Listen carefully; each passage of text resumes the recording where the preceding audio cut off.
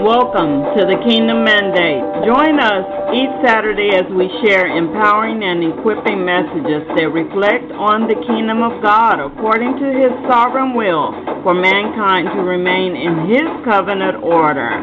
Get your clarion call and follow us on Blog Talk Radio, Kingdom Empowerment Inc.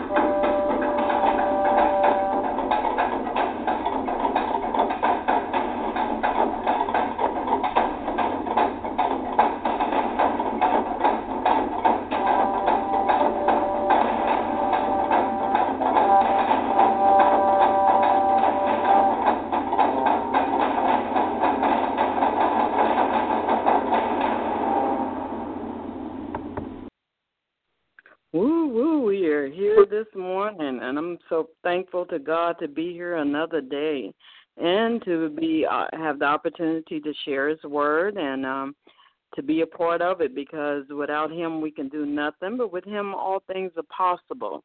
So we are here today on the Kingdom Mandate, and I'm joined here with our dear sister Jacqueline Rogers, and she's going to be joining in today as we have some of us are out traveling and some of us have been hit by the weather. But we are here and we're going to share what the Word of God is and what the Lord has to say about these great tribulations that we are coming into, and probably the last days, the end times.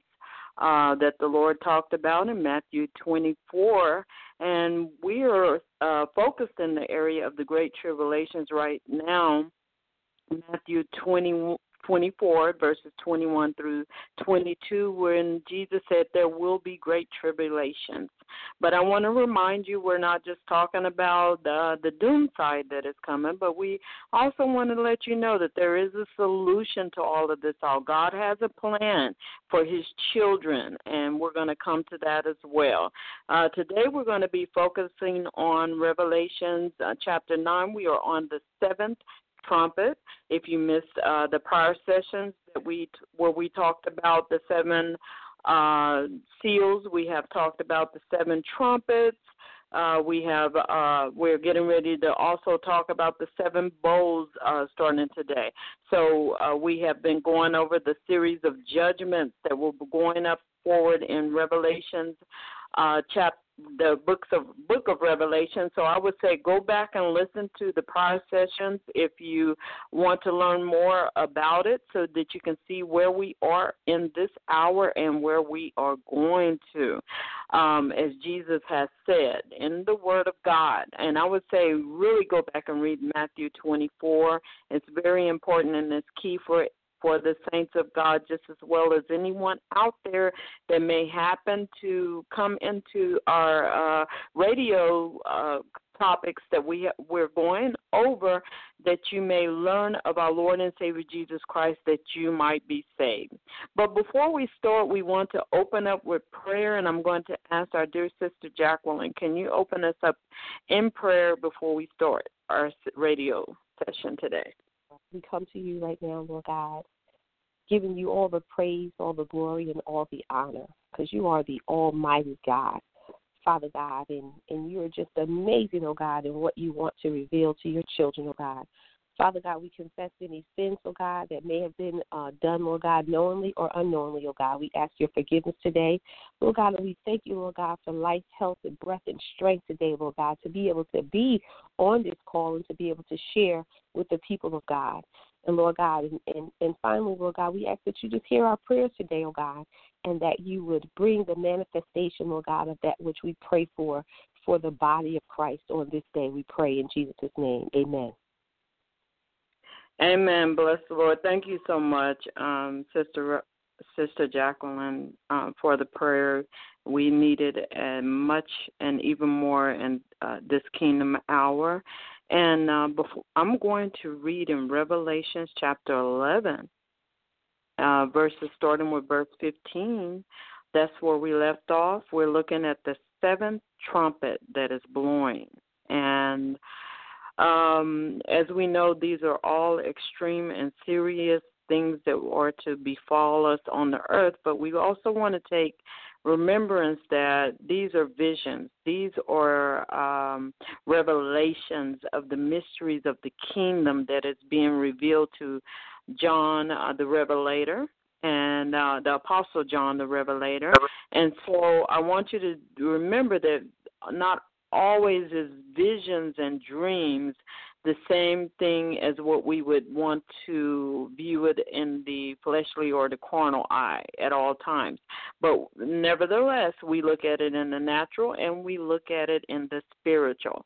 So I want to read in Revelations 11, verse 15, and it says, "And the seventh angel sounded, and there were great voices in heaven saying, the kingdoms of this world are become the kingdoms of our Lord Christ, and he shall reign forever and ever." Bless the Lord. And the 24 elders which sat before God on their seats fell upon their faces and worshiped God, saying, "We give thanks, O Lord God Almighty, which art and wast and art to come, because thou hast taken to thee thy great power and has reigned. And the nations were angry, and thy wrath is come, and the time of the death, that they should be judged, and that thou shouldest give reward unto thy servants, the prophets, and to the saints, and them that fear thy name, small and great, shouldest destroy them which destroy the earth. And the temple of God was open in heaven, and there was seen in his temple the ark of his testament. And there were lightnings and voices and thunderings and earthquakes and great hail." Wow. That's a lot of things that are occurring in the earth again. Serious things. But we also look at the beginning where it says, "And there was great voices in the heaven saying, the kingdoms of the world are become the kingdoms of our Lord and his Christ, and he shall reign forever and ever." And the 24 elders which sat before God on their seats fell upon their faces and worshiped God, saying, "We give thee thanks, O Lord God Almighty, which art and was and art to come, because thou hast taken to thee thy great power and hast reigned." Amen. But the nations were angry about that, and thy wrath is come. So it appears like that's a season, it's a time that is occurring on the earth where, again, it's another woe. We would say it's the third woe, and the end of Satan's dominion as well, and he's not happy about that. The Antichrist with an S are not happy about the reign of Jesus being on the earth. It says there is a great joy in the heavens, because the kingdom of the world, Satan's kingdom, the kingdom of this world. Now, Jesus spoke several times in the Word of God. He said, this is the kingdom of darkness, this is the kingdom of light, and then he speaks about the world as a cosmos system, a different system that doesn't equate to the kingdom of God. But here it is, a kingdom of God system is coming, and it is manifesting into the earth, and Satan is not happy about it. So it's coming. His kingdom is coming to an eternal end, and God's kingdom is being restored in the earth. So we have these fallen men who rejected Jesus Christ, who is not happy because they are chosen to follow after this false God covenant, this false relationship that they believe will keep them happy in the earth, a form of euphoria, a world system that is not going to keep them happy. And in 2 Corinthians 4:4, it says, it talks about the ruler of the demons being present in the earth. So these things are coming to an end. It's coming to a destruction. And then in Matthew 12:24, it talks about these rulers who disobey God. And so we're coming to this, the end of all of these demonic functions that are existing in the earth, that which means there's some hierarchies coming down. There's some principalities and powers of darkness that sit in high places that are being shifted and removed and dismantled in the earth. And, of course, Satan's kingdom would not like that. The demonic forces that exist, the hierarchies upon hierarchies and the dimensions that they sit in, they would not like that. Because it says in Revelations, excuse me, it's saying that in verse 18, it says, and the nations were angry, and thy wrath is come, and the time of the dead that they should be judged, and that thou shouldest give reward unto thy servants, the prophets, and to the saints, and them that fear thy name, small and great, and shouldest destroy them which destroy the earth. Wow, that's some serious things going on. Minister Jacqueline, what has the Lord shown you in that area? Just as you said, Dr. Danny, the enemy is not happy, with what God is planning to do and going to do and showing the saints. And there is going to be a lot of rebellion that's going to happen. He's not willing to give up his kingdom without a fight. So we must know, as Scripture has told us, that as believers, we must learn to endure like good soldiers, putting on the whole armor of God. And you mentioned another time before, you said we can't be afraid, in these end times, knowing that these things are to come. That's why I believe that God has shared it with us, because he said he doesn't want to have us ignorant to the enemy's devices. So he's revealing it to us, and he's letting us know that we must be ready. We must be ready, because there is going to come a time when the changing of the guard is going to shift, so to speak, and Christ is going to reign. And we must put our faith and our trust in God truly and wholeheartedly, and not in, things and material possessions and things of that nature, and not get stuck, like in what we see. We really must, this is a time where we really have to have that most holy faith and really believe God and his word. Amen. I totally agree with you there. And, the Lord took me back to reading Genesis 18 and 19 in the time of Sodom and Gomorrah, when there was much sin going on in that area in Sodom and Gomorrah. And, even though that Lot was, he was a gatekeeper there, and he had been in the midst of what was righteous. And the Lord still considered him enough to bring him out of that environment. It's like he found it difficult to leave it when the angels of the Lord are saying, look, we're getting ready to destroy this Sodom and Gomorrah because of the cries that are going up into the heavens because of wickedness here.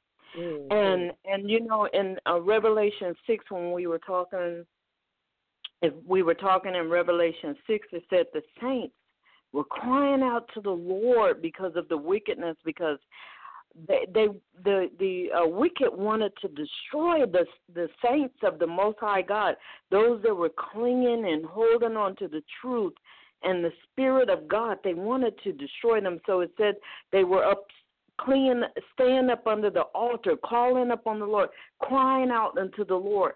And so the cries were being heard in the heavens. And so it causes a release of different events in the earth to be stemmed.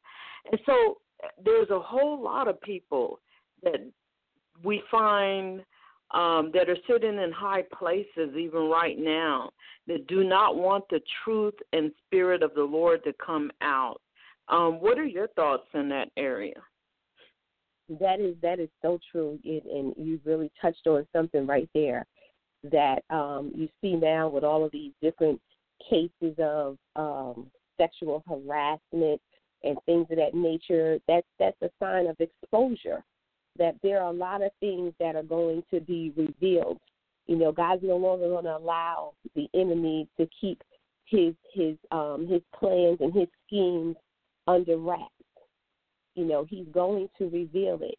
And we as believers, this is really time for believers to share the word of God first and foremost, because God desires that no man be lost.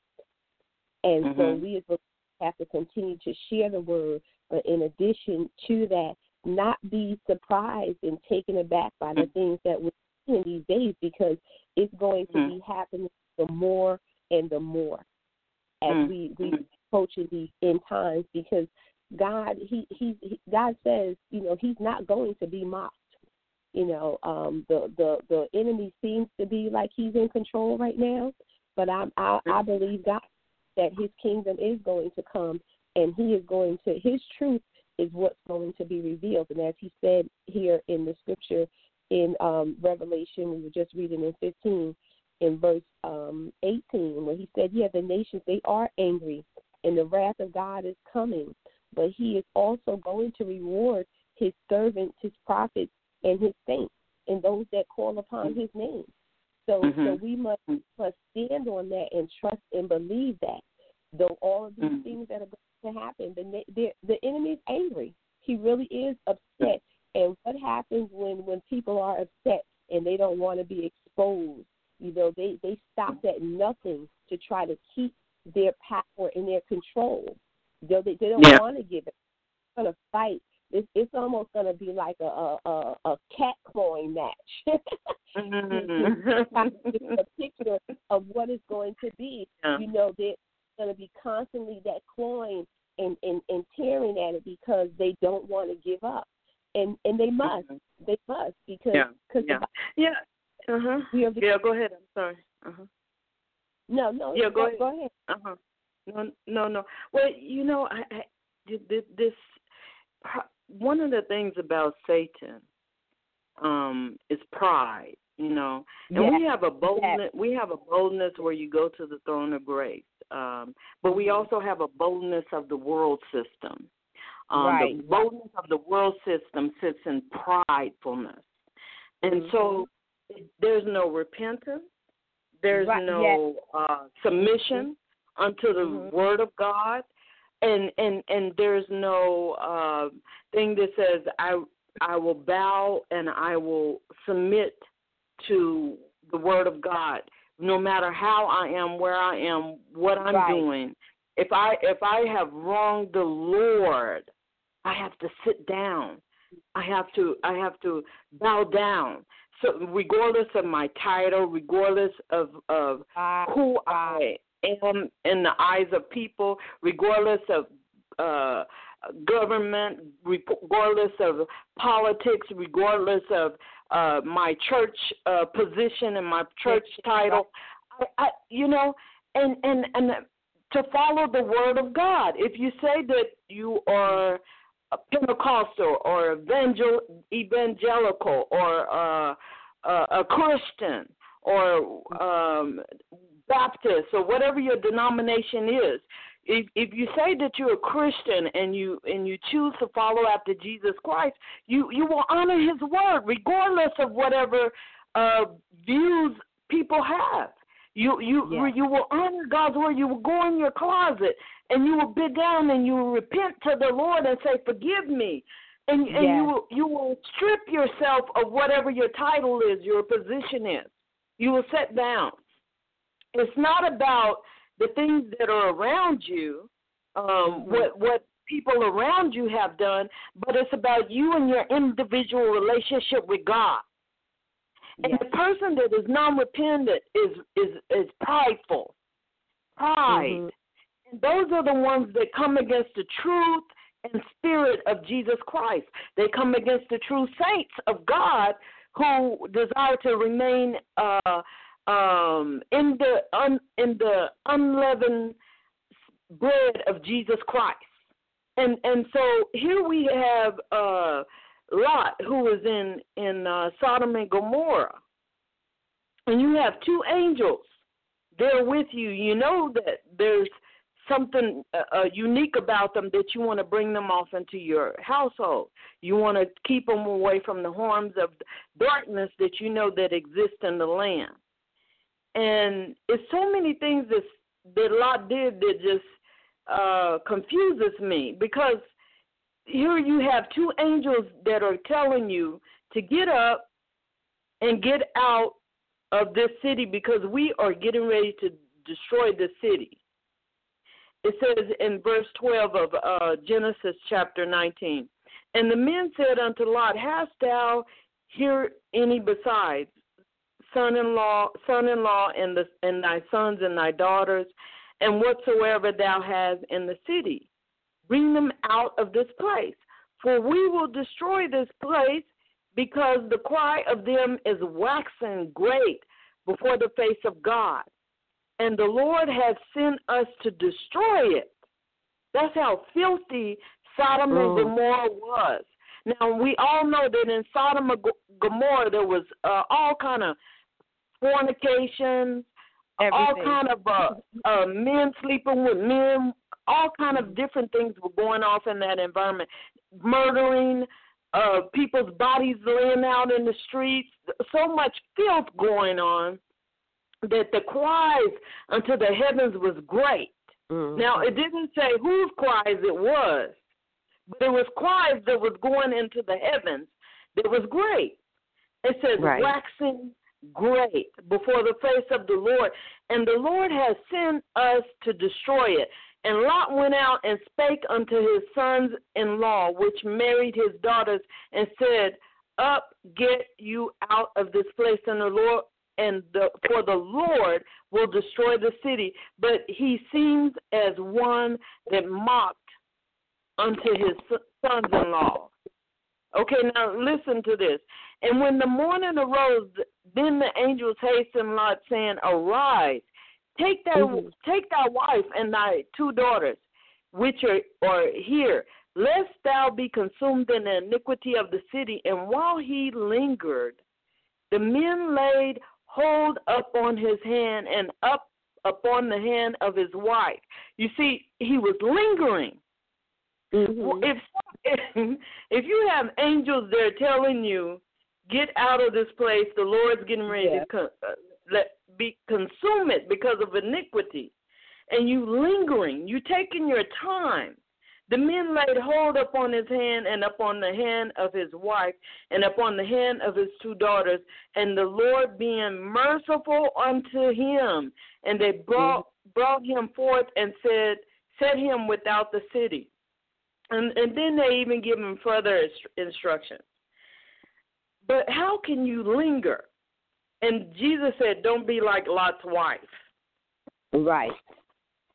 And look back. And there are so many people that I'm afraid of in this hour that are still looking back, that are saying that, well, it hasn't happened in my time.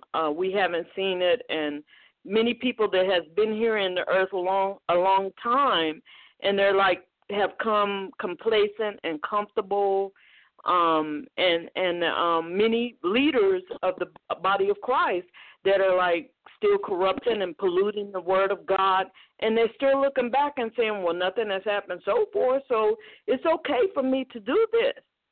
and that day is going to come. You know, God is going to judge you for your politics. He's going to judge you for your corruption. He's going to judge for all of these things that we are doing here in the earth. And people are taking it lightly, and they're saying, well, it hasn't happened yet. But listen, you know, if you walk out of a building today and a stone fall on you, you're not going to have a chance to ask God for forgiveness. It's over. Nobody can pray your soul back to where you wanted to be at. That all of those superficial things that have polluted and corrupted the Word of God is not going to manifest. You're going to be sitting at the throne of judgment. You will bow at the name of Jesus. But the question is, are you going to hell or are you going to heaven? And where's your eternal abode going to be? Amen. I'm going to stop right there. Please share what the Lord has given you. I wanted to, as you were speaking about the repentance, you know, you were saying about, you started talking about Satan and his pride. You're right. Pride does have a certain amount of boldness and rebellion that's attached to it, that you to just give in. And when you read him in Revelations in 19, just as we're going now into the seventh trumpet, but followed by the sixth trumpet, and it says that verse 20, chapter 9, verse 20, it says, but the rest of mankind who were not killed by these plagues that are going to come did not repent after all that was said and done. You know, God, he's shown that he has all power in his hands. And it says they did not repent of the works of their hands, that they should not worship demons and idols of gold and silver and brass and stone and wood, which can neither see nor hear nor walk. And they did not repent of their murders or their sorceries or their sexual immoralities or their theft. So that just right there, that those things that people are into that have them in bondage, that they're not willing to give up in it. God is coming and letting them know that this is not pleasing unto me. I'm giving you fair warning, and they're not taking heed to it. They're not. And like you said, it is because of their pride and their rebellion, and they want what they want to do. And as Scripture has said before, that, you know, Christ he's gonna show you some things, but eventually he's gonna turn you over to your reprobate mind, and he's gonna let you have your way. You know, and you have to decide. It says, choose ye this day who you're going to serve. Because we don't now, especially the saints, the difference between good and evil, you know, but oftentimes people, you know, and I think that we've all made the mistake when we were in our sin to justify it. But when you compare your life to the Word of God, you can only do what the Word says. That's nobody's particular theology, whether you're a Baptist or, like you said, Pentecostal, whatever your denomination that you follow, so to speak. If your denomination is not based on the Word of God, then you're going to have to make some adjustments. And you got to be willing to do so, like you said. If you love God, if you say that you love God, you're a blood-bought believer. This is what Christ's blood died for. This is why it was spilled, so that we could come into the full knowledge of Christ Jesus. Not that which fits our fancy, you know, or makes us feel good, you know. And I often hear this a lot of times with, you know, those who are having their identity crisis, you know. Well, God is love.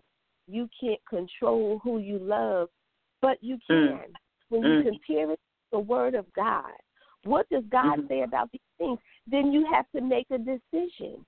And you have to come up with whatever is trying to come at you, because, like the Bible says, the body is the spirit is willing, but the flesh is weak, and that's what you got to overcome. You got to overcome the temptations in your flesh. The Bible says we're drawn away from our own lustful desires, and you got to be willing to be honest with yourself and seek out the things that are going to help you not to fall into temptation, instead of giving into the temptation, because we all have them, and at some point it's the flesh that you got to bring under submission.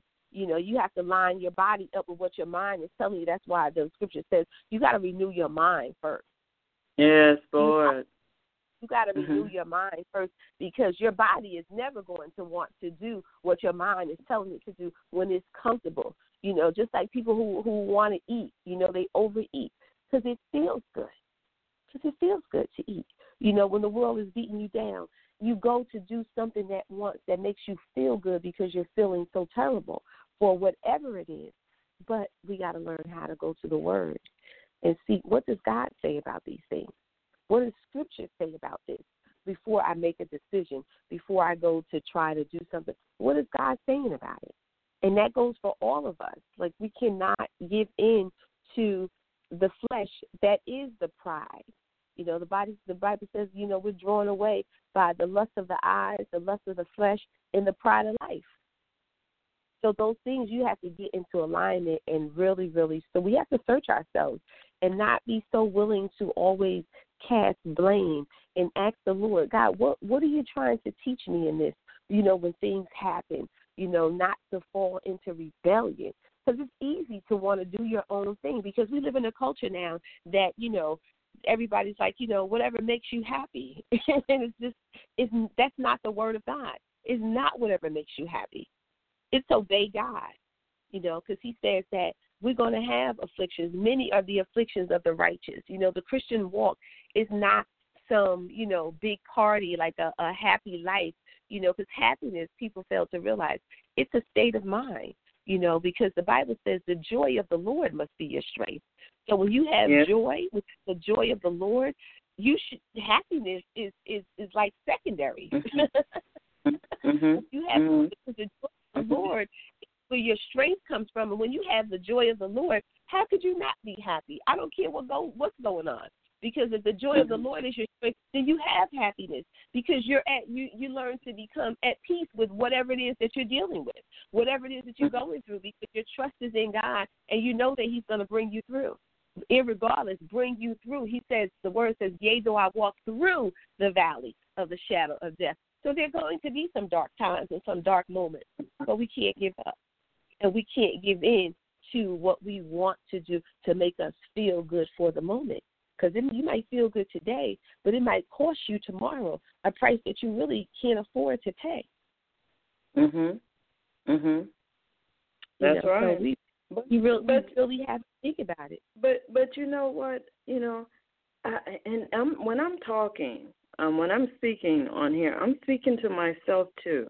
Okay. Absolutely. So I want to point that out. So when I'm speaking to myself, it's because the Lord is, bringing it up on me so strongly to voice it out, to bring it and say it, because if I don't say what the Lord is saying is going to be on top of my head, I'm the one that will have problems with sleeping at nighttime. Right. And so he's not really so concerned about our flesh and that area outside of the courts, but he is concerned about that innermost part, because he searches the heart of man. And our imaginations, our vain imaginations toward the world, why following all the patterns of the world, a system, not talking about the kingdom of God, but I'm talking about following out of the world system. You see, Paul said, I have nothing to really say unto the ones that are in the world, because God will judge them, but I'm talking to the body of Christ.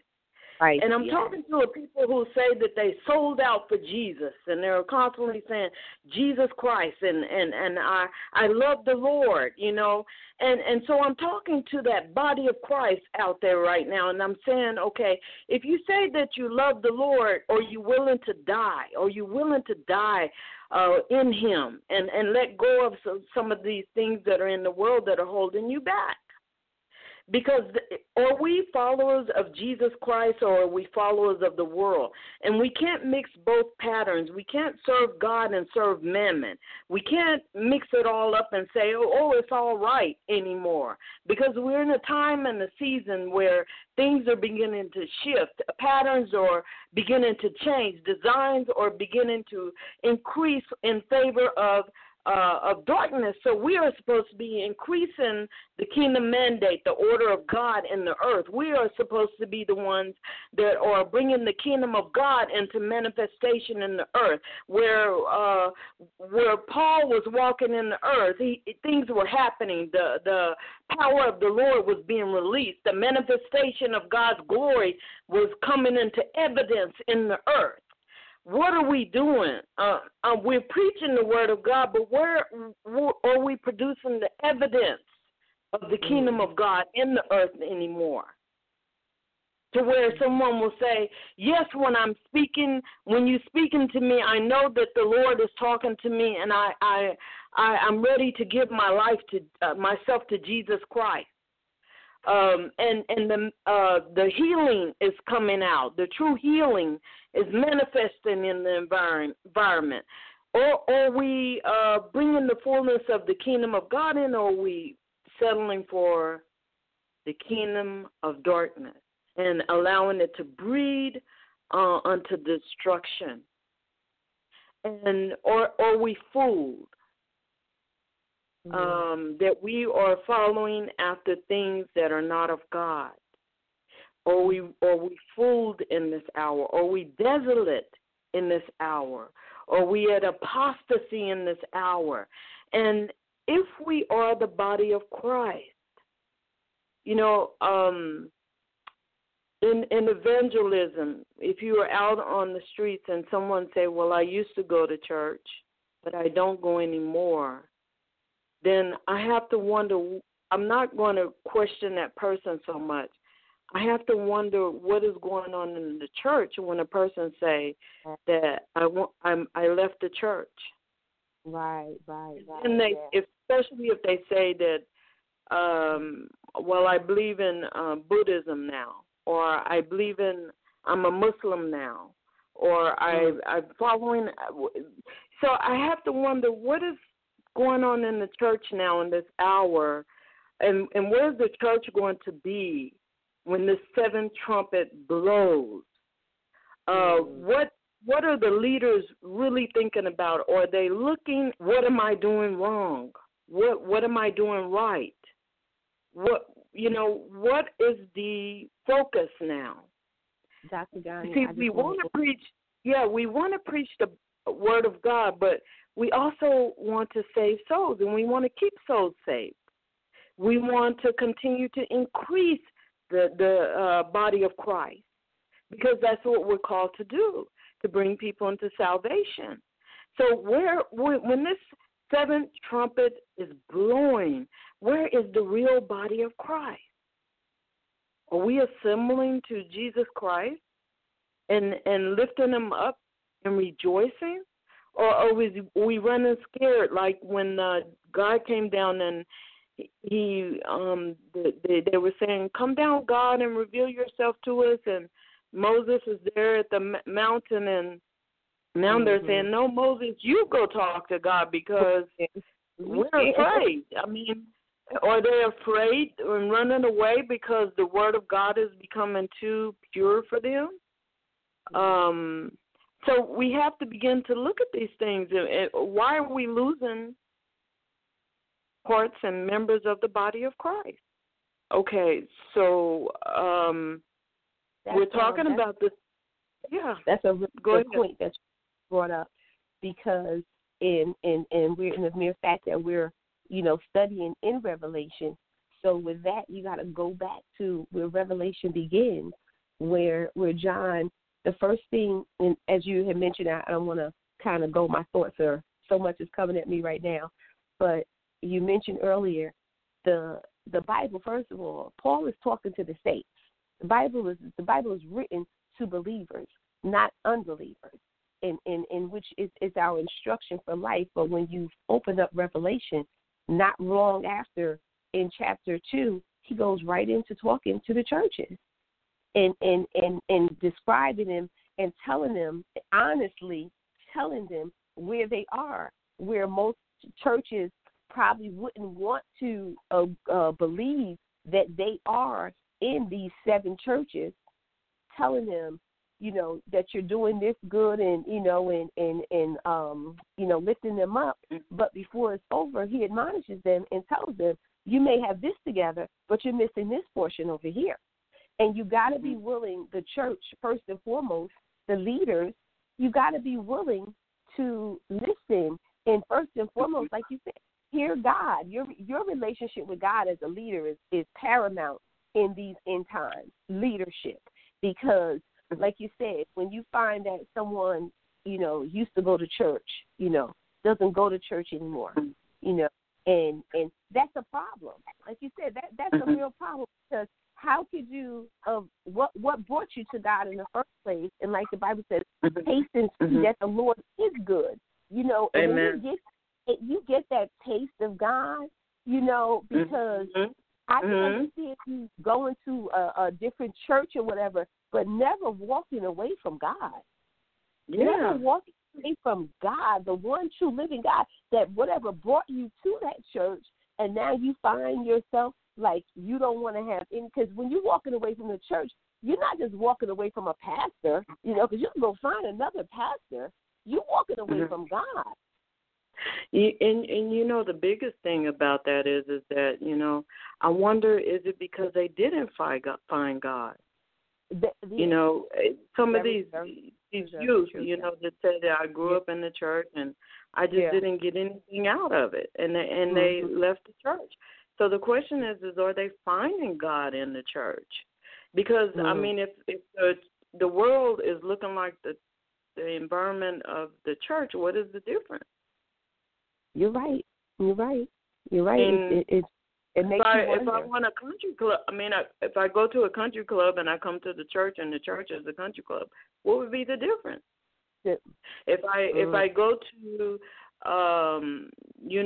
a societal place or a fraternal order, and I go to the church and the church is a fraternal order, what's the difference? Wow. Do you understand? So if I'm looking for God, and the Bible says that the temple was built for the dwelling place of what? God. It wasn't really built for the people. No. Right. You're right. So it was a place that was built for God to sit in and to dwell in, so that people could come and worship him. So if the church is built for the people or the pastor or then so we have to begin to look at this again. Are we really aligned with the sovereign will of God? And are we manifesting things the way he would have us to manifest them? Or are we moving forward based on traditions wrote by man for the past 100 years, and we're now missing God? Because there were seasons and times when we had the presence of God, their baptism of the Holy Ghost was going forward so much, people were hungry and thirsting and looking for it. But now, where is the church right now? Where are we? What are we doing? The sovereign will of God. That someone will say, no, I've tasted of this God. I'm not moving. I'm not budging, and they hungry for it, where we're not constantly coaching them. You didn't come on time today. Because there were seasons and times I was so hungry for God, I'm running. So I'm asking, do you understand what I'm saying? I know you understand what I'm saying. So what is going? What happened? Where's the break? And I'm saying these things not to criticize the church, not to break down the church structure, because we need to be able to fellowship together. We need to be able to save souls. We need to be able to go into the dwelling place of God to worship him. We have to look at what is happening now and how do we face the great tribulation in that hour, in this hour, in the days to come. With the stage that everything is now, we have to look at it. Are we doing the right thing? Yeah. Are we doing the right thing? Because there's a lot of empty places now, and there are places that are becoming more empty. And I'm not proclaiming that, but I'm saying this is the facts. So this is where we are at point A. How do we get it back to point B and bring it into the state of God's sovereign will, where we will be practicing the dominion and power of God in the earth? Please go ahead and share your thoughts. I'm like you in terms of that, and you said something that was really, really important that the body of Christ needs to hear if anyone is listening, to the fact that this conversation that we're having is never to bring down the church, but to point things out, because there's obviously some things that are missing, and that's why the Bible says, humble yourself before the Lord. All walk in humility, and we aspire to we say we love God and to do the things that God is calling us to do. You hear easier. You can adapt to change, because we live in a time where, everything is fast paced, everything is moving so quickly, and sometimes I believe that ministry now has gotten caught up, in trying to, stay abreast of the times. Social media has a whole different role in ministry these days, and it takes churches in a lot of different directions. And I'm not a real Facebook person or anything like that, but I understand what social media was designed to do and to networking and things of that nature. And it has actually changed the dynamics of ministry and how ministry is done. But ultimately, you cannot forget the essence of what the church was created for, like you said, to worship God. To worship God. A place to go, a dwelling place. That's the falling away. That's the falling away right now, because it's not about the worship to God. It's this, that. You got to make sure this is together, and programs and things of that nature, and you get distracted, because that's not what it's all about.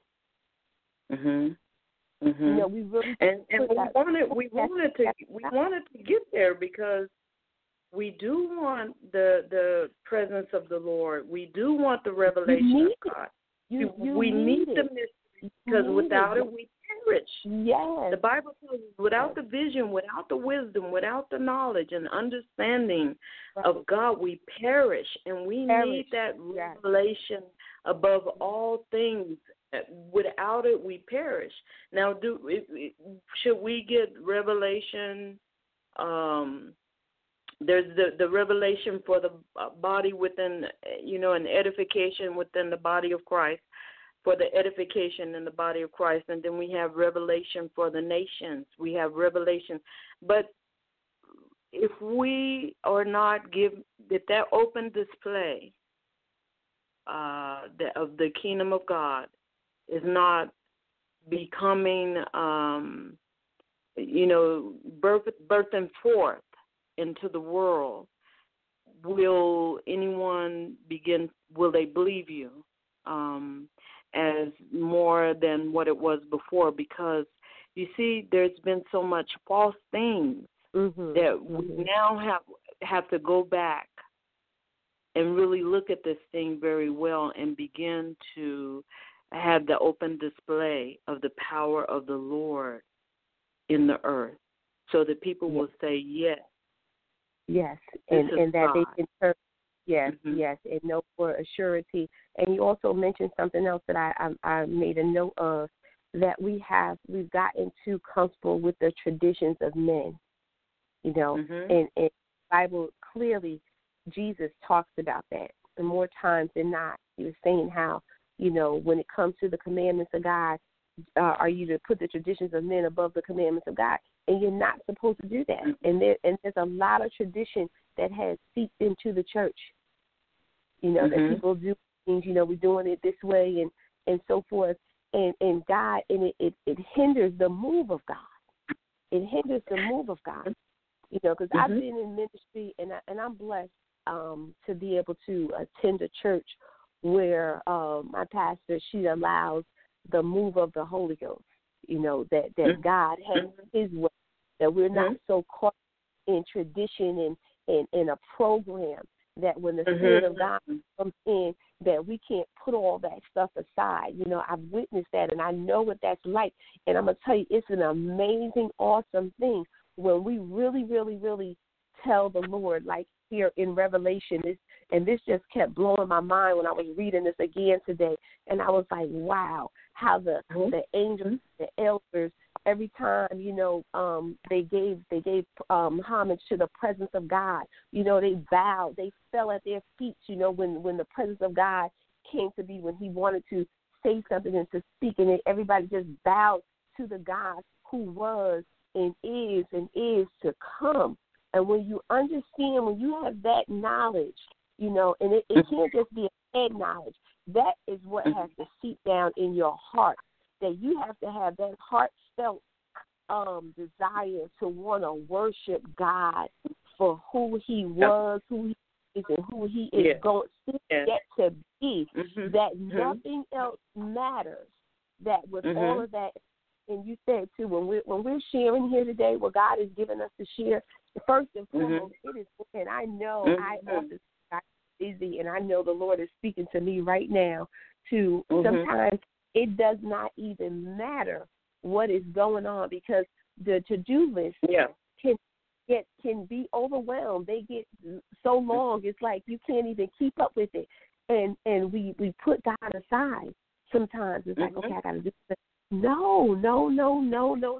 Do you see how they stopped it here? They stopped everything they were doing in this scripture, and they were bowing down to God. And yes, Lord. Bowing down, falling on their faces, first of all, because you got to know that you're not worthy to stand and look into the face of God. Hallelujah. You're not even worthy. That's when God told Moses, you know, you can't see my face and live, but I can let my glory pass by you. You understand? Like, because God is just that kind of awesome. We are not on his level, nowhere near it. And we have come to conversation with God, and we really need to put God on the throne of our life in everything. Amen. And you know, one of the things is I mean, because I agree with you where I am right now. When the Spirit of the Lord start moving, you know, the environment, they allow everything to go forth. You know, who's going to override the Lord? And if we would get to a point of surrendering, and allowing the Lord to move, let me tell you something.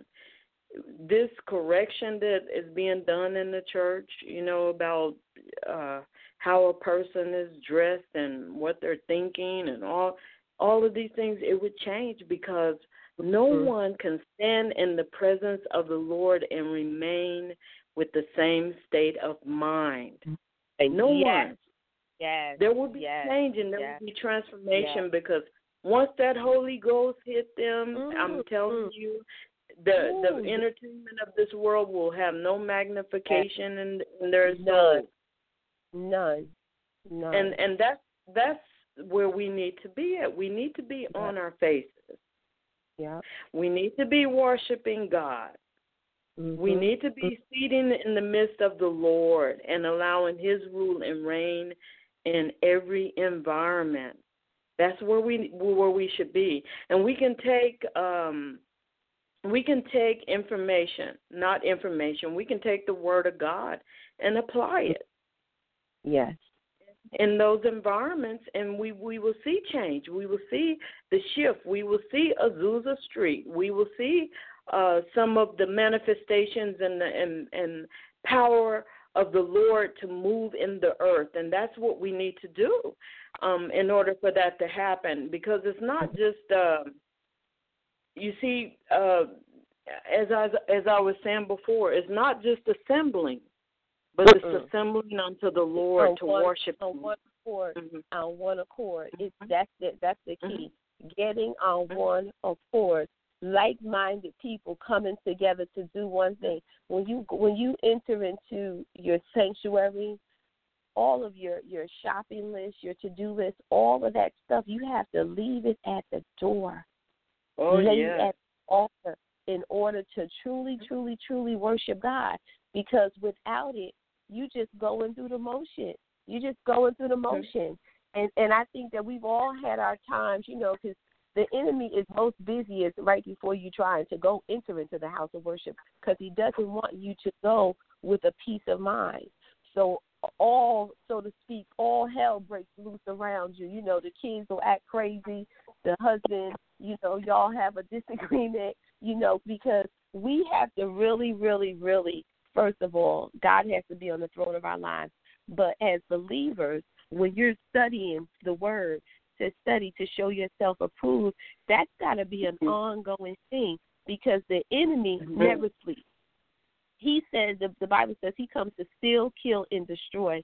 And so he's always working and lurking to try to bring division and contention in all types of relationships. Every mother, child, husband, wife, siblings, friends, he always comes to bring a divide. So when things happen, we as believers, again, we got to be wiser. We got to be wiser, and you got to look at the things like you're not mad with the individual. You're mad with the spirit that's trying to come upon them. That's trying to enter That's right. And we can no longer be ignorant to the enemy's devices. Like the word says, we not against flesh and blood. You're never mad at the person.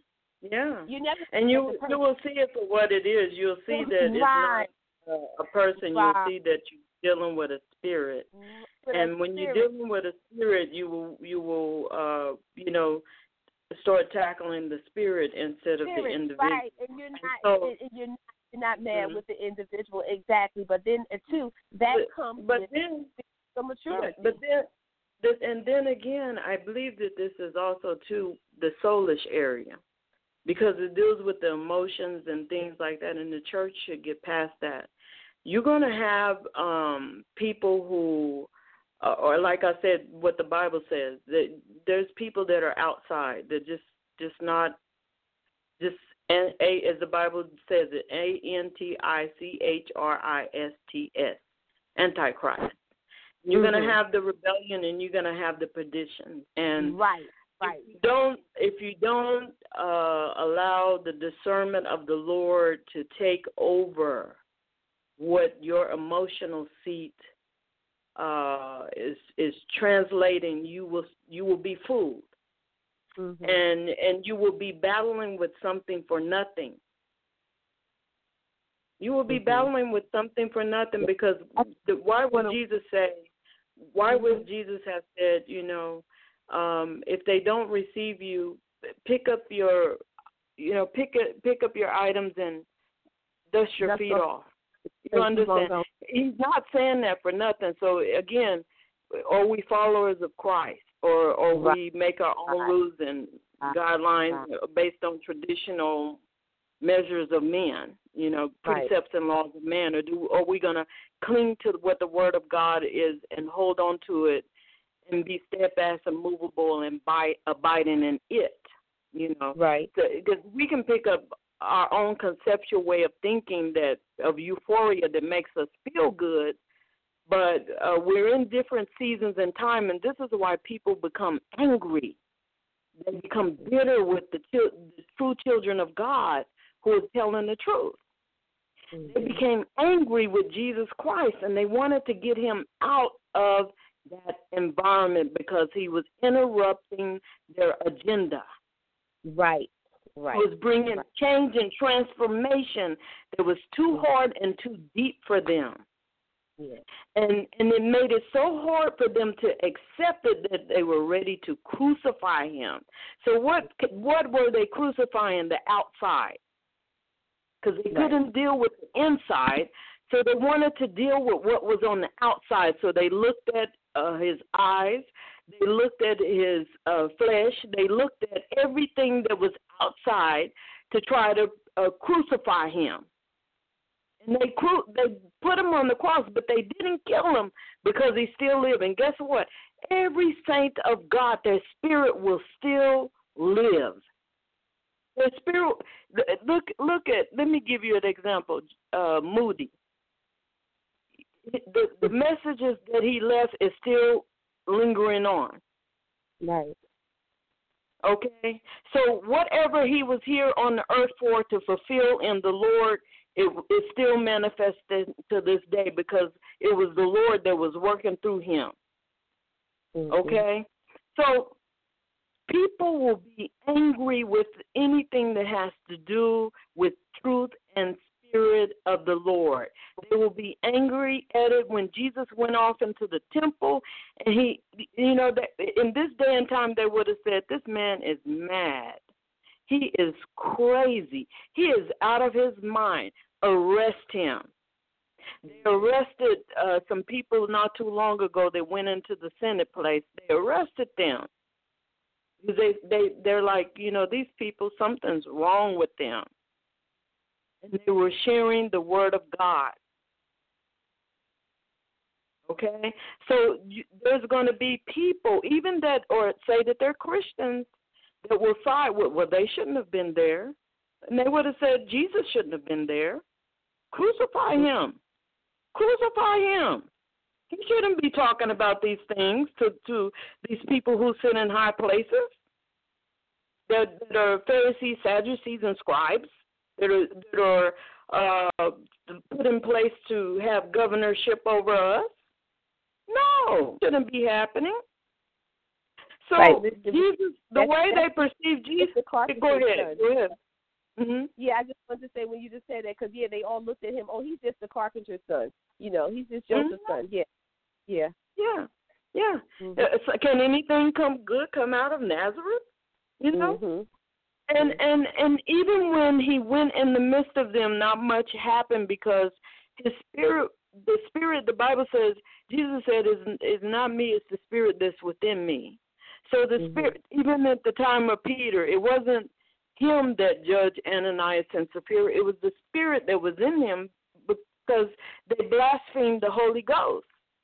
Right. Okay? So there was no reason, the Bible said there was no reason for them to lie.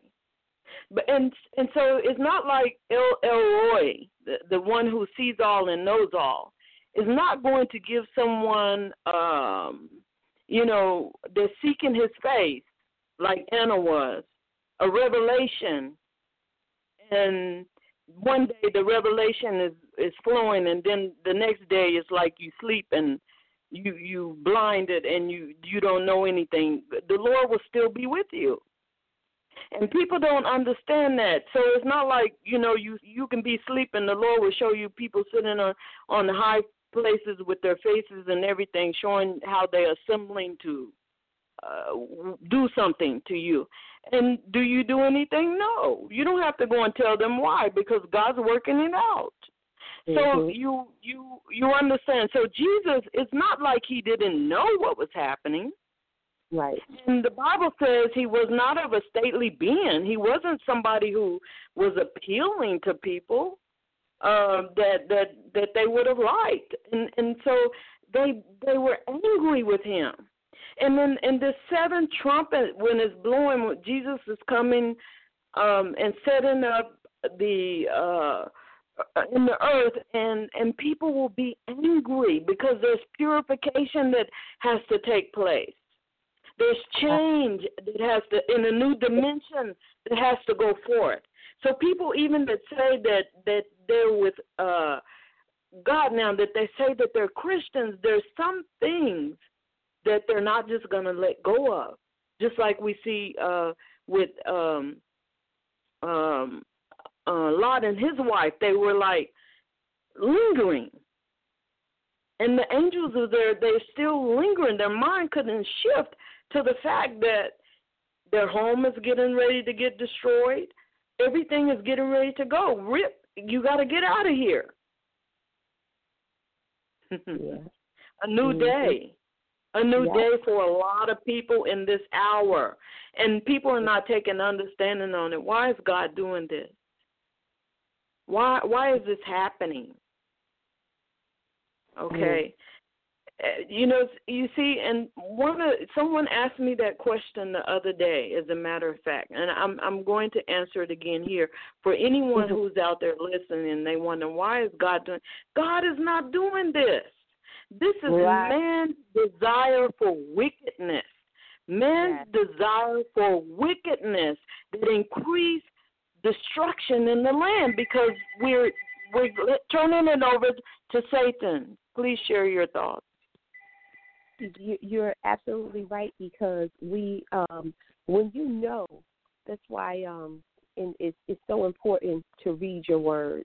You really, as believers, we are called to all the ministers of the gospel, and the Bible says, study to show yourself approved. You got to know that this right now, Satan is the king of this world. This world, when you're reading in Revelation, all of the things, the plagues are coming down to the earth, because the earth is what is going to be destroyed as we know it, because his power is what is the reigning power. This is not the end time for us, as believers, the Bible says there's going to be a new heaven and a new earth, because the current system, the world system, is going to be destroyed. And you just have to know that what we're experiencing here, this is not the end all. This is not what God has in store for us. It's just so that we can be reminded of the plan of God, reading the word, knowing what it says about the time in which we're living in today. It's not the time of, in times past where our grandparents were saved, coming into the smaller churches. It's on a whole different level today, ministry in the church. And we really have to be more today than ever before knowledgeable of the things of God, so that when these things that are happening, we're not caught up, in focus on what we see. Because take, for example, when Donald Trump became president, I couldn't believe how many, the believers were in an uproar. And I looked at everybody and I'm like, but God sitting on the throne, irregardless of who the president is, whoever God allows to use, we must pray for everyone who sits in seats of authority, because you don't know what God's plan is. We just have to trust God in whatever we do, whether we understand it, whether we can make heads or tails of it and offer up an explanation. We, as individual believers, we have to seek God for whatever we don't understand. And we have to come at it in a spiritual aspect, not just the physical, in the natural, for what we see. Oh, he's going to be president, things are going to be crazy, so forth and so on. You got to always remember, but God, in spite of whatever is going on, but God. And like you said, God is not doing these things, though he allows it to happen, because he says he'll take what the enemy means for evil and he'll make good out of it. That's why we, again, as I said when we first started talking, we got to be built up in our most holy faith to trust God, even when sometimes if you can't trace him or you can't see him, know that God is still in control. And if we do what the word of God says, then we will see the word of God begin to manifest. Believers, it says, if my people who are called by my name will humble themselves and pray and turn from their wicked ways, he says, then I will hear from heaven and I will heal their land. So God is in control, but are we doing our part as believers? Are we doing what God has called us to be doing? We can't just be looking at what's going on. We must be in prayer about everything, because this is not a natural life that we're living. We're spirit beings having a human experience, first and foremost. And we really got to learn how to see things from a more spiritual perspective than from the natural. Because if we're always looking at things in the natural, you're going to always be taken aback. You're going to be caught off guard because you're not seeing for what it really is. Child is acting out. It's not that your child is acting out. It's that the enemy has seeped in and has caused some things to happen. So you have to pray. You have to pray against that attack that's on your child. In the spirit realm first. The Bible says go into your secret place and pray so that God will reward things openly and we'll begin to see change. We must pray. We must pray in spite of everything else. We as believers must pray and really, really, really seek God more now than ever before. Amen and amen. And I think we should also seek, when we're seeking the Lord, he said, seek ye the kingdom of God and his righteousness. Yeah. And his righteousness. And with the renewing and transformation of the mind that comes by the power of God through the Holy Ghost, as the Word of God tells us in John 16 and Romans 1, Romans 8, Galatians 5, we must be led and walk by the Spirit of God. And how do we get the Spirit of God? I think it has become so confusing that, we have to have some type of connection with someone else who has the Spirit of God. It's an individual walk in God, and Jesus said, if you seek him, you will find him. If you seek it, it will come. And it's a genuine seeking. It's not like, well, I just want to experience this. I want to see what it's like. It's that you genuinely, the Lord knows your heart, that you really want to have that relationship with God, and he will draw nigh to him and he will draw nigh to you. It's a very basic kingdom principle. Draw nigh to God and he will draw nigh to you.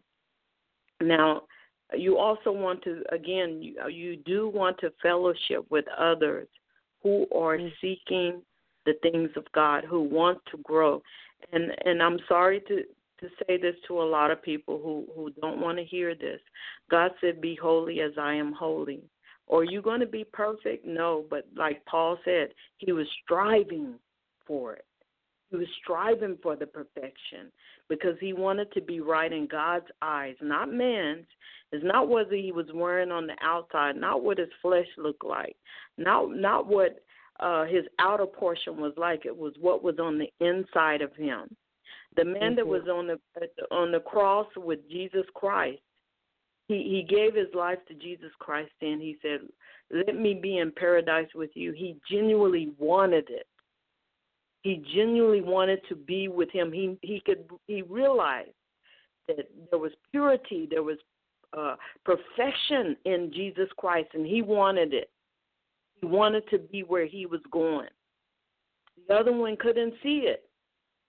He remained in his perdition. He remained in the place that he was. He was rebellious to the system. He was one of those that would be angry with someone who was so holy, someone who was desiring the truth and spirit of Jesus Christ, the truth and spirit of God, the truth and spirit of the Holy Ghost, the one. So there's going to be people that if you say, be holy as he is holy, it's too, they don't want change. They don't want transformation. They will be angry with you. And they will look at ways to poke you and pick you apart as they did with Jesus Christ.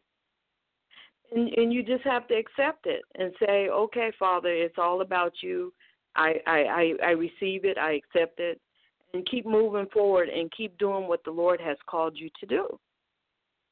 Many people are not going to want to hear that, but, the Bible tells us in James chapter 4, I'm getting to the final parts, and I want to make this clear to everyone before I go out, or before we go off of here and we start sharing our final thoughts and the resolution. I just want to read James chapter 4 again. It says, from whence come wars and fightings among you? Come they not hence even of your lust at war in your members? We have to stop. We have to stop lusting and thirsting for the things of this world, and put our thirst into Jesus Christ, our hunger into Jesus Christ. It says, ye lust and have not, ye kill, even ready to kill, and desire to have it, and cannot obtain, because ye fight and war, yet ye have not, because ye ask not. So I wonder, people sitting and they're saying they're reading the Word of God and they're having Bible studies and things. I wonder, what are they studying? Are they studying for an agenda, or are they studying because they really want to have that relationship with God, that they want to surrender to Him?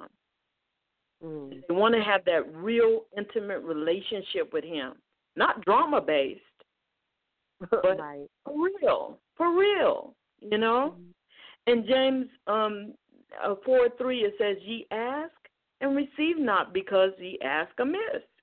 What is your petition to God? What are you crying out to Him for?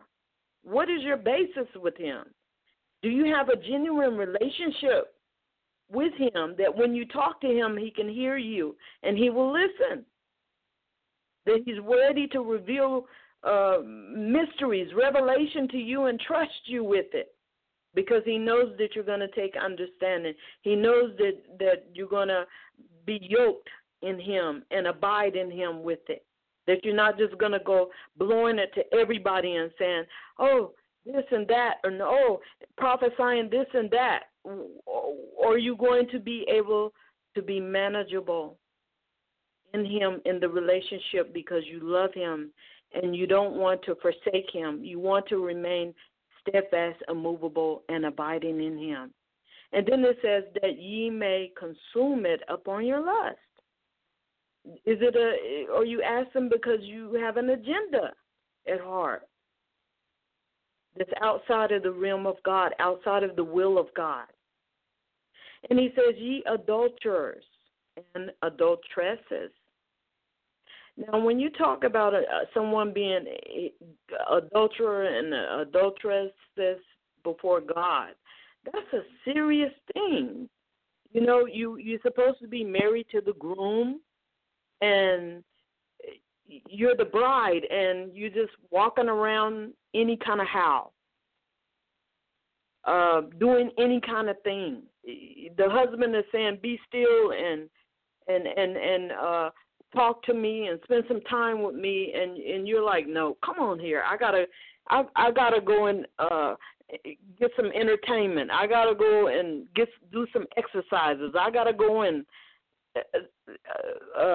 wet my tongue. I gotta go and whatever it is that you want to do, and your husband is saying, spend some time with me. Your husband is saying, unite with me, connect with me. Your husband is saying, oh, I want you to wear my yoke and go this way, go to the right today. But, you're just feeling like being an adulteress, and find something else to connect with, something else to intertwine with. We have to begin to look at the Word of God and let it speak to us individually and examine ourselves. I'm examining myself. And then it says, know ye not that friendship of the world is enmity with God? Enmity is a serious word. You becoming an enemy of God, becoming a person who is totally abominable, disconnected with God, is a scary thing. And it's because friendship with what? The world. Friendship with entertainment, friendship with many things that the Lord said stay away from, friendship with these things that are severing your marriage with the Lamb of God. Whosoever therefore will be a friend of the world is the enemy of God. Now, I didn't say that. The Word of God says that. Mm-hmm. The Word of God says that. If my ears is in tune with the world more so than it is with God, I can't stay away from things, and the Holy Spirit is telling me, get away from there. I'm committing adultery. That may be too hard for someone, but that's where it is right now in this hour. And you're wondering why these things are going on in the earth. It's because you're becoming an enemy of God. You're friends with the world. Do you think that the scripture saith in vain, the spirit that dwelleth in us lusteth to envy? Ooh. Envy. Envy. Wow. Envy. But he giveth more grace. Wherefore, meaning, and this is not a grace where he's saying, okay, he was having mercy upon Lot. This is a grace that empowers and equips you to overcome. This is a grace that helps you to be sustainable in the kingdom of God. This is a grace that where you lost your strength, that you picked up his grace and you said, I'm not going over there because I got to stay with God. This is that type of grace. It's an empowering and equipping grace. Wherefore he said, and I'm not angry, I'm raising my voice, but I'm not angry because I want to get this out and I want you to hear. Wherefore he said, God resisted the proud, but giveth grace unto the humble. Now, we talked a little bit about that proud. What are some of the other spirits of pride? Pride. This is me. This is how I am. I don't care what's going to be good for the people. You know, what I care about is my agenda. Care that someone's over there crying. I don't care that somebody's baby's head got bashed up against a wall. I'm not caring about that. Pride. I have my status, and nobody's going to strip me of my status, so they have to go first. Pride.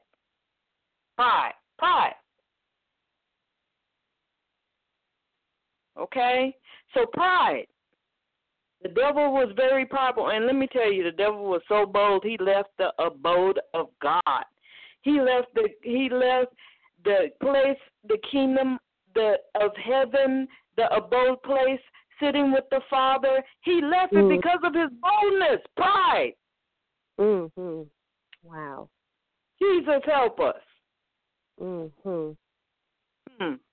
Wow. But he said, but God giveth grace unto the humble.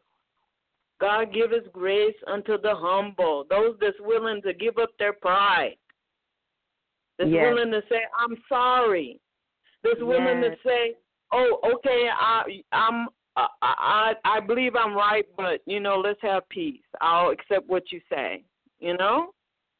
Pride, letting go of the pride, being humble. You know what? They stepped on my toe, and I know they meant it, but I'm still going to love them. I'm going to humble. I'm going to let them say what they're saying, doing what they're doing, all of that. But I'm just going to sit back and stay with the Lord right now because I want to keep my relationship with him. Humbling.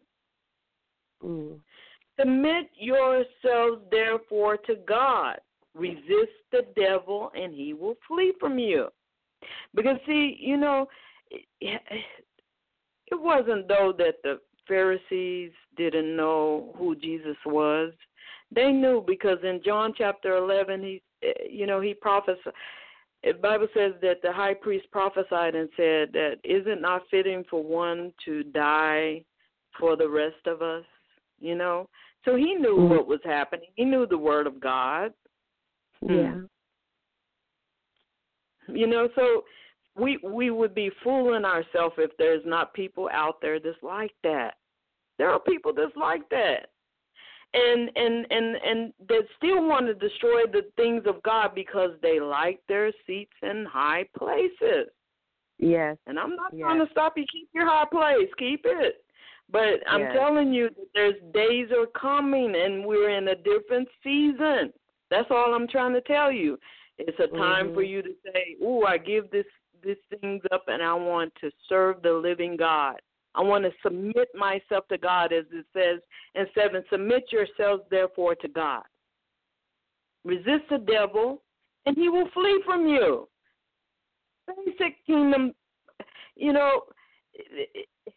reject that devil. Resist him. Say no to the devil. Basic kingdom principle, basic kingdom concept. But people find it difficult, and it's like, I'm angry at you, God, because I don't want to give it up. I got to stay here, and Satan's offering me this. Lord, help us. Satan's going to give me all of this gold over here, and Satan's going to give me all of the oil over here, and Satan's going to give me a higher position. So, God, I can't give it up. Resist the devil, and he will flee from you, is what the Bible says. He says, draw nigh to God, and he will draw nigh to you. Wow. Isn't that simple? Now, what's really so hard about it? It's so simple. He said, James said, draw nigh to God, and he will draw nigh to you. He says, cleanse your hands, ye sinners, and purify your hearts, ye double-minded. Ye double-minded, what is it? God or mammon? God or mammon? God or mammon? Let us make choices that are wise in God, that we can continue to build salvation, build up each other in love, build up each other in what the Lord have destined us to be in him. He says, be afflicted, mourn, and weep. Let your laughter be turned to mourning and your joy to heaviness. Humble yourselves in the sight of the Lord, and he shall lift you up. Amen. That's the word of God. That's the word of God. Very, very simple and basic. But we find it difficult to follow. But God has given us the grace. Go ahead. Sorry. I just said, I didn't mean to cut you off, but something just had dropped in my spirit when you were just sharing this. Because like you said, the word is very simple, and it's plain, and it's clear. And I think the greatest thing that people struggle with is fear. The enemy comes in, and I believe it messes with their minds and has them afraid. I think that's what really hinders people when it's all said and done. Those I believe who love God anyway, afraid to go through the pain and the hurt of change. Because it says here in the scripture, it says, be afflicted and mourn and weep. Let your laughter be turned to mourning and your joy to heaviness. Because people sometimes think that, that they found happiness in the world. And the Bible is saying here, it says here, be afflicted and mourn and weep, and let your laughter be turned to mourning and your joy to heaviness. Humble yourselves in the sight of the Lord, and he shall lift you up. Be willing to give up the world's devices but for a moment, because the Bible says, these are but light afflictions, but we must go through. And I think people are afraid of the go through. They're afraid of the go through, so they stay in the mess that they're in, because the enemy really has their minds deceived, like this is better than what God has, because you can't really see what the Lord has planned for you. It's almost like I've seen this captured, that it was like a cartoon character that someone had done, and there was a man standing there that was supposed to be somewhat like a prediction of Christ, and he was asking a little girl to give up her little teddy bear. And she had this little teddy bear that was so cute and it was cuddly, and he was asking her to give him the teddy bear, and behind his back he had a huge teddy bear that was bigger than the girl, that would have overtaken her had he given it to her, It reminds me of the blessings that you won't even have room enough to receive that God wants to do for us, but out of fear and comfortness and complacency, people don't want to give up what they think they have in the world system, which is really nothing compared to what God really wants to share and bestow upon us. The word says, eyes have not heard what the Lord wants to do for those who love him, but fear. Fear. I believe that people are afraid, and we have to come past that. And I'm saying we because, like you said, the word is always, when you hear the word, is always for you first, because sometimes we can find ourselves in those places of things that are just afraid of what might happen. Like if you did this, like, well, I'm afraid this may not go over well with this person or whatever have you. But fear comes in so different forms and fashions. It really does. But we just have to be willing to, like the word says, be afflicted and mourn. Because even if it doesn't work the way, but if God is telling you to do it, be afflicted and mourn. Take it. And you might cry for a moment, but he says, and your laughter might turn to mourning. You might have some times of some sadness, and you might have some times of some heaviness. But he says, if you humble yourself in the sight of the Lord, that he shall lift you up. That he shall lift you up. We gotta believe and be willing to trust God more than we trust our flesh, more than we trust man, because the Bible says, put no trust in man. Put no trust in flesh is what it says, but what is man? If we're flesh. We're flesh. It says put no trust in it. Put no trust in your flesh. Well, I wanna correct that. Yeah, go ahead. With the flesh side, because we're called to be spiritual beings in Christ Jesus. Right. You see, when Stephen, after the stoning, he said, "Lord Jesus, receive my what? Spirit." My spirit. Right. So we are to be growing into the spiritual nature of our Father, born again in Him, and so we become spiritual beings because we're taking on the born again state by being led and walking by the Spirit of God. So we're no longer seeing what our eyes, our ears, our way of thinking. We begin to see things in the eyes of God because we're transformed and renewed in the mind.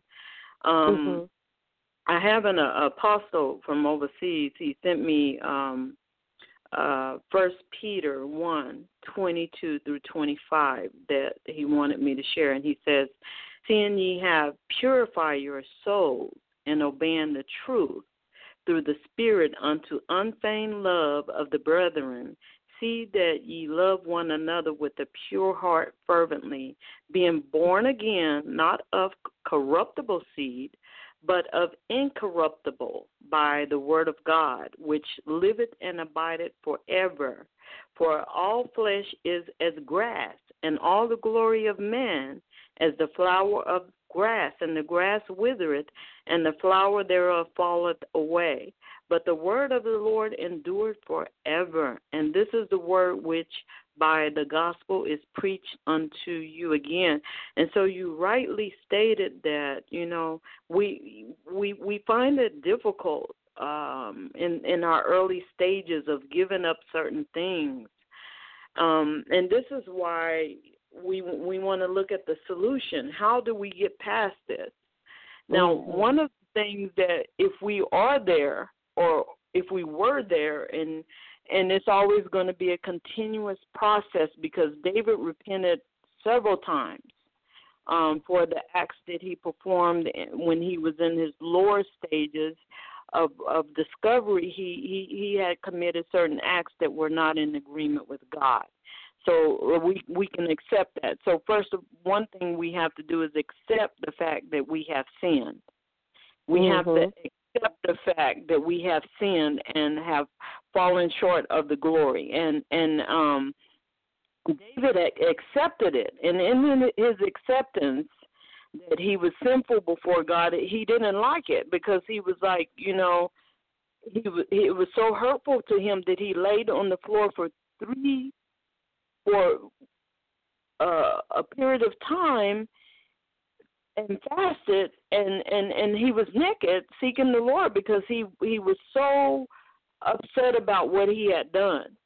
Mm-hmm. And he repented, and not only that, his error caused death in his generations. And so he was pleading for the child, pleading for the child's life. And so it shows us that there's a need for consecration also. There's a need for us to pray and fast. Jesus said it. This one comes by through fasting and prayer. And there's certain things that if we're not careful, we'll be like Lot. We will have distorted views. We will look at things and we will cling to things and find it difficult to leave them behind.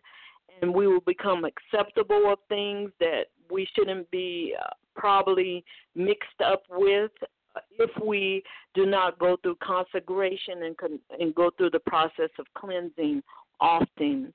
And so praying and fasting and also growing in the Lord. So in 1 John, when we talk about repentance, the Bible tells us, I'm reading from verse 7 on out, it says, but if we walk in the light, as he is in the light, we have fellowship one with another, and the blood of Jesus Christ, his Son, cleanses us from all sin. If we say that we have no sin, we deceive ourselves, and the truth is not in us. If we confess our sins, he is faithful and just to forgive us of our sins and to cleanse us from all unrighteousness. If we say that we have not sinned, we make him a liar, and his word is not in us. Now, the Holy Spirit will convict us of sin because the Bible tells us, if you can go to John chapter 16, because I'm trying to get these scriptures off in here, and as I'm bouncing around, John chapter 16, it talks about the Holy Spirit. It talks about the Parakletos, or the Comforter, coming in the midst of us. And it tells us what the Holy Spirit will do. And if you can read from verse 1 through 11, what John chapter 16, right? Yes, please. Words of warning.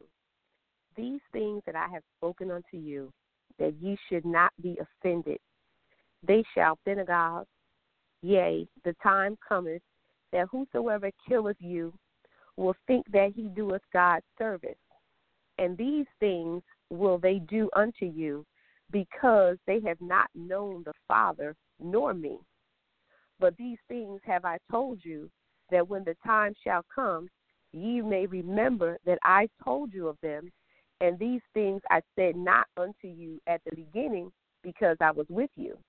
But now I go my way to him that sent me, and none of you asketh me, whither goest thou? But because I have said these things unto you, sorrow hath filled your heart. Nevertheless, I tell you the truth.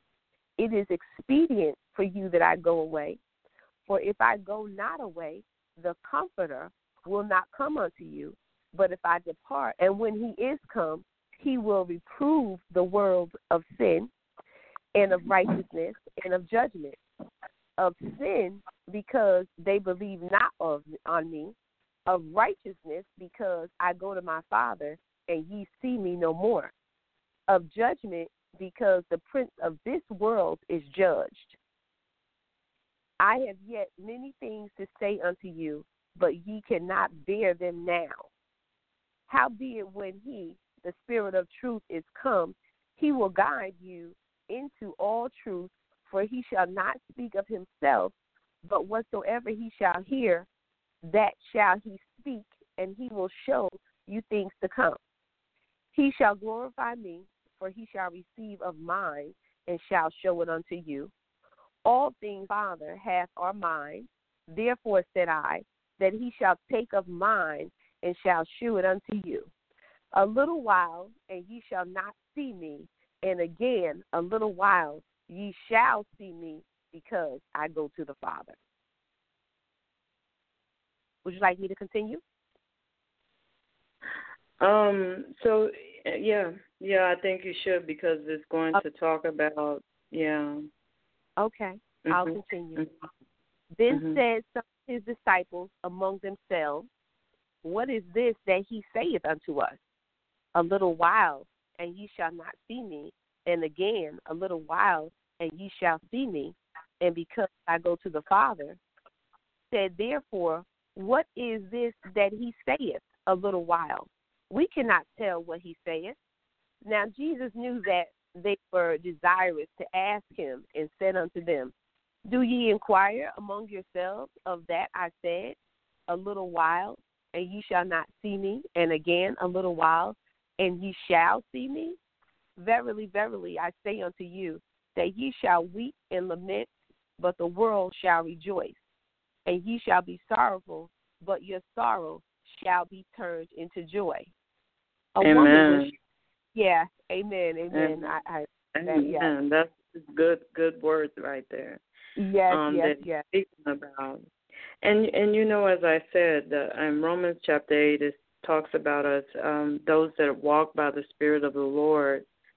We're not in enmity with God. And so the Spirit is coming, and it's going to judge us for certain things, and it will let us know that there's a necessity to repent. Even the Lord will send someone like he did to David. He sent the prophet Nathan to remind him of his sinful nature, whether it was in parable format or however it was in parable format in this particular case with Bathsheba that I'm speaking of.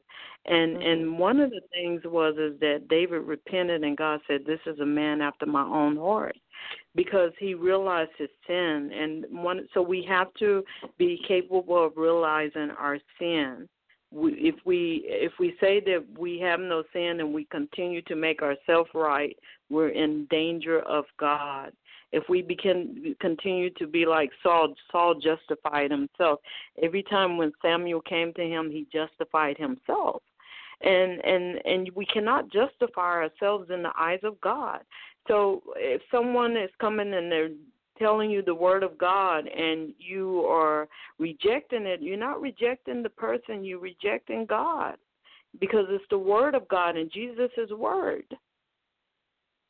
Amen. Basic principle again, kingdom principle. John chapter 1, Jesus was the word. Jesus is the word. And word is spirit.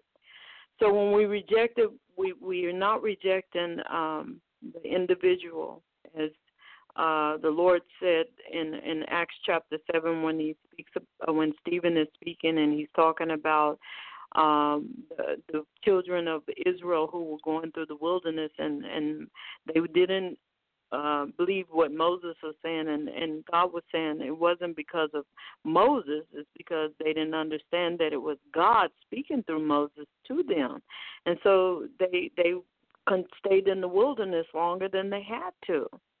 It's not that we have to face destruction, it's that we have an opportunity to leave it and cleave to the Lord so that we will be able to bond with him in heavenly places and bond with him here in the dominion and power that he has restored to us through Jesus Christ. So we have to let go of some things. So we must repent. We must dwell in the Word of God. We must spend times individually and corporately seeking the Lord, seeking revelation by his word, asking the Holy Spirit to guide us and show us what is the word of God what is in the word of God that he wants us to know. He wants us to know all of it because Jesus is the word. So the question is are we taking time to read the word of God, to study, to bind with it, to bond with it, to cling with it, and take the full revelation of it, not just one scripture at a time, but what is the whole context? What does it mean? Just as Minister Jacqueline was reading, we were reading John 16. There's so much in it to get the full story of what God is trying to say. Why leave it on the plate? Why don't we want all of the so that we can bear the whole breastplate? in righteousness before God. So we do need the Word of God. We need to be in prayer and fasting. As I said earlier before, we want to spend time in prayer, communicating to God, not saying beautiful and wonderful prayers in the midst of each other that tinkles the ears of each other, but we want to talk intimately one-on-one with God and get revelation from Him, because with communication, there's a two-way street. There's a listening and then hearing phase of it, and then there's also the area where we are talking, and so we must be able to receive, and in order to receive, we must have intimacy. We must have a connection with the Lord our Savior. Amen. So the next thing we want to do, again, is we want to spend time in the Lord. We want to know who we are to Him. And as Paul said, we want to examine ourselves to prove ourselves not to be reprobate. Now, when David had slept with Bathsheba, he came and he prayed. He prayed and he sought the Lord. And as he was seeking the Lord, he's asking the Lord to wash him, He said, let me read Psalms 51, where David is talking. He says, have mercy upon me, O God, according to thy loving kindness, according unto the multitude of thy tender mercies, blot out my transgressions. So he's pleading with the Lord, and he says, wash me thoroughly from mine iniquity and cleanse me from my sin. For I acknowledge, he acknowledged his transgressions. He said, for I acknowledge my transgressions, and my sin is ever before me. So he's reflecting on it. What he did, he realizes he severed a relationship that he had with God, and he wanted to restore it. He wanted to bond back with the Father. The days of old when he's sitting in as a shepherd boy, and he knows that the Lord is out there with him, so he realized there's a disconnect. And he wants to reunite. He wants to go back into that intimate stage where he knows the Lord and the Lord knows him. So it's not just that you know God, but you need the Lord to know you. Yes. So he says, and 4, he says, against thee only have I sinned. And so he realized that it's such a great thing, and he said, and this evil in thy sight. Have you ever taken time to say, Lord, look at me, I'm so wicked before you. You show me this sin in me, and it's so bad. You know, if I could go back and change it, and in fact, you'll be just so grievous about it that you wish that you never had tread on that path. Have you ever been there before? To know, or did you, or you still justifying yourself and saying, well, I know I'm okay because I go off in the church and I pay my tithes and I do this and I do that. Come on, body of Christ, let's wake up. We need Jesus Christ in our life. So we want to know our sin, and we also want to repent of our sin. And you can't know your sin unless you know when you transgress the things of God. It's not how man is looking at you, how man is perceiving you. Because man may say, oh, you're fine, don't worry about it. And God will say, you know, we're filthy as rags. And Isaiah didn't know it until he became close to God. And he realized, oh, my tongue is messed up. My tongue is dirty. Purge it, God. Purge it so I can be right and talk to you. You see? So we don't know until we get that intimate connection, and the Lord begins to work on us, pruning and shaping us and molding us. And Lord knows when you're molding some clay, if you take the whole clay and you squeeze it all the way through, oh, my God, what is the Lord doing to me? You know, but we got to take it. We got to receive it. We got to let him work us out, work it out of us. And sometimes we have to lay down and just say, Father, take this out of me. I'm angry. I have a sorrow and a pain point in me. It needs to come out. I don't want to be like this. And this is what David is doing. He says, against thee only have I sinned and done this evil in thy sight, that thou mightest be justified when thou speakest, and be clear when thou judgest. Behold, I was shapen in iniquity.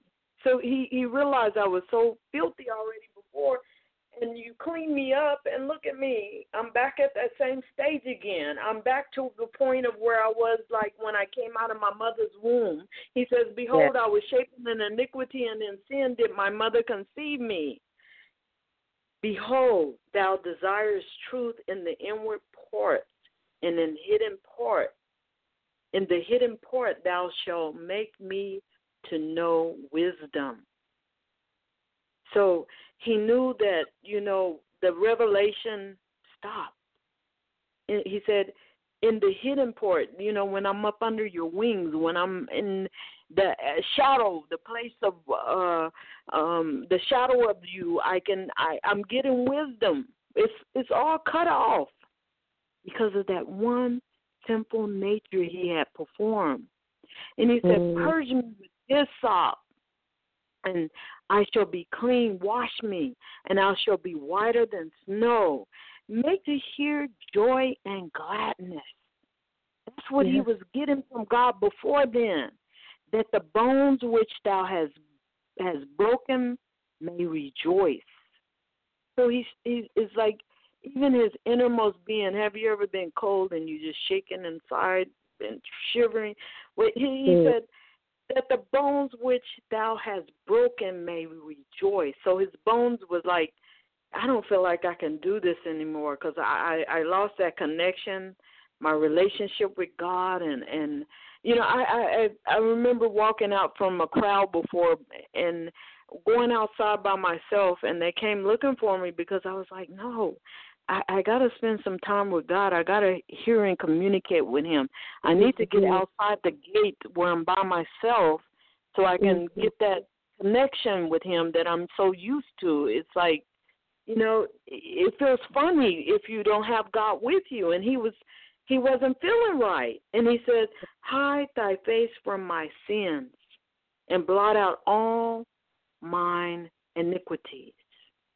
Blot out all mine iniquities. Create in me a clean heart, O God, and renew the right spirit with me. So he wasn't only concerned about the inner, the heart, the way he was feeling inside of his soul. He was concerned about his spirit. Renew the right spirit within me, you see. And he knows that is where the connection point is. That's where he needs to be connected with the Spirit of God. That pneuma, the Spirit of God, and we need that. We need that Shama glory presence around us. He said, "Cast me not away from thy presence." So he needed all three of these things working with him. He needed his personality, that personality he picked up. I want that personality to grow, and I want the clean heart where I'm with God, seated in heavenly places with the Lord, where the authority seat reigns. I want to be in the righteousness in my spirit. He said, cast me not away from thy presence. So he wants to even get into the glory side. I want to be in the presence of the Lord. And take not thy Holy Spirit from me. Thank you, God. Restore unto me the joy of thy salvation. Hallelujah. Wow. And uphold me with thy free spirit. Isn't that a wonderful place to be? Then will I teach transgressors thy ways, and sinners shall be converted unto thee. Do you hear that, body of Christ? Yes. I'm praying that somebody is hearing that. That's where we need to be to bring salvation unto others. That's where we need to be able to teach transgressors thy ways, and sinners shall be converted unto thee. Not unto me, not unto my message, but unto thee, unto the most El Elyon, the Most High God. That's where they want to be taken to. They want to be at the vine, attached to the vine, so that they can begin to drink that wine of Jesus Christ and get that bread and that manna from heaven, oh God, so that they can experience salvation in the Lord. Hallelujah. Hallelujah. And I'm going to stop right there, and please share what the Lord is giving you, our dear sister, Jacqueline. This is one of my favorite scriptures here, one of my favorite Psalms. This Psalm 51, because I've been here. I've missed it, and I've cried out to the Lord, and he will definitely hear your cry. And like you said, to anyone who's out there listening, this is where you want to be in order to be. This is where you need to be in order to be able to hear from God. You know, we can't, the Bible says to come and enter his courts with praise and thanksgiving. So you got to have the right spirit. You know, you got to have, your heart's got to be right if you're going to serve God and if you're going to please him. This is where it begins. You got to ask God for forgiveness for whatever it is that you may have done that was not pleasing unto him, so that you can get right with the Lord and you can experience, you know, his loving kindness and his grace and his mercy. You first got to repent. So I was so, my spirit was just bouncing all over the place when you were reading this, because David, you know, he was always a lover of the things of God, but he realized that when he lost his way, that he had to go back and tell the one true living God, against you or you only have I sinned. You know, I've hurt you. And so when you have the love of God is truly down on the inside of your heart, you don't mind getting on your knees and falling on your face and asking God for forgiveness, because that separation is more than one can bear. You know, so you've got to repent, and you got to get to the place where you can get back to that, because that's what's necessary. Like, and also you touched on in John, I think it's chapter 15 or 14. That's one of my other favorite passages of Scripture. Jesus being the vine, you know, his father being the vine and some the vine dresser. I'm just paraphrasing it, but that connection, tapping into the spirit of the living God, it takes you to a place, you know, like no other, that you can experience, as we were reading before, you can experience the Comforter. You know, the Holy Spirit will come and surround you and encompass you and engulf you. And that's a song by Kiara Shear. It's indescribable. The love of God, it's indescribable. And the awesomeness, that moment of, that's when you're worshiping God in all of his fullness and his glory is wonderful. It's wonderful. I was ready to start praising him when you were just reading it. My spirit was just jumping, because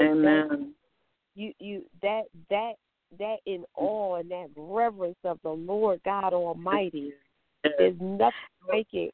Amen. And we're going to come back next week. We're going to share more in Matthew 24, and we're going to be talking about the 7 bowls as well.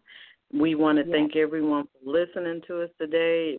We spend more time with you, but time is going now, and I just want to say, get off into the Word of God and spend some time with them. For those of you that do not know him, surrender all. In Jesus' mighty name. God bless everyone, and may the grace of God be with you. May he empower and equip you for the days to come. In Jesus' name we pray. Amen.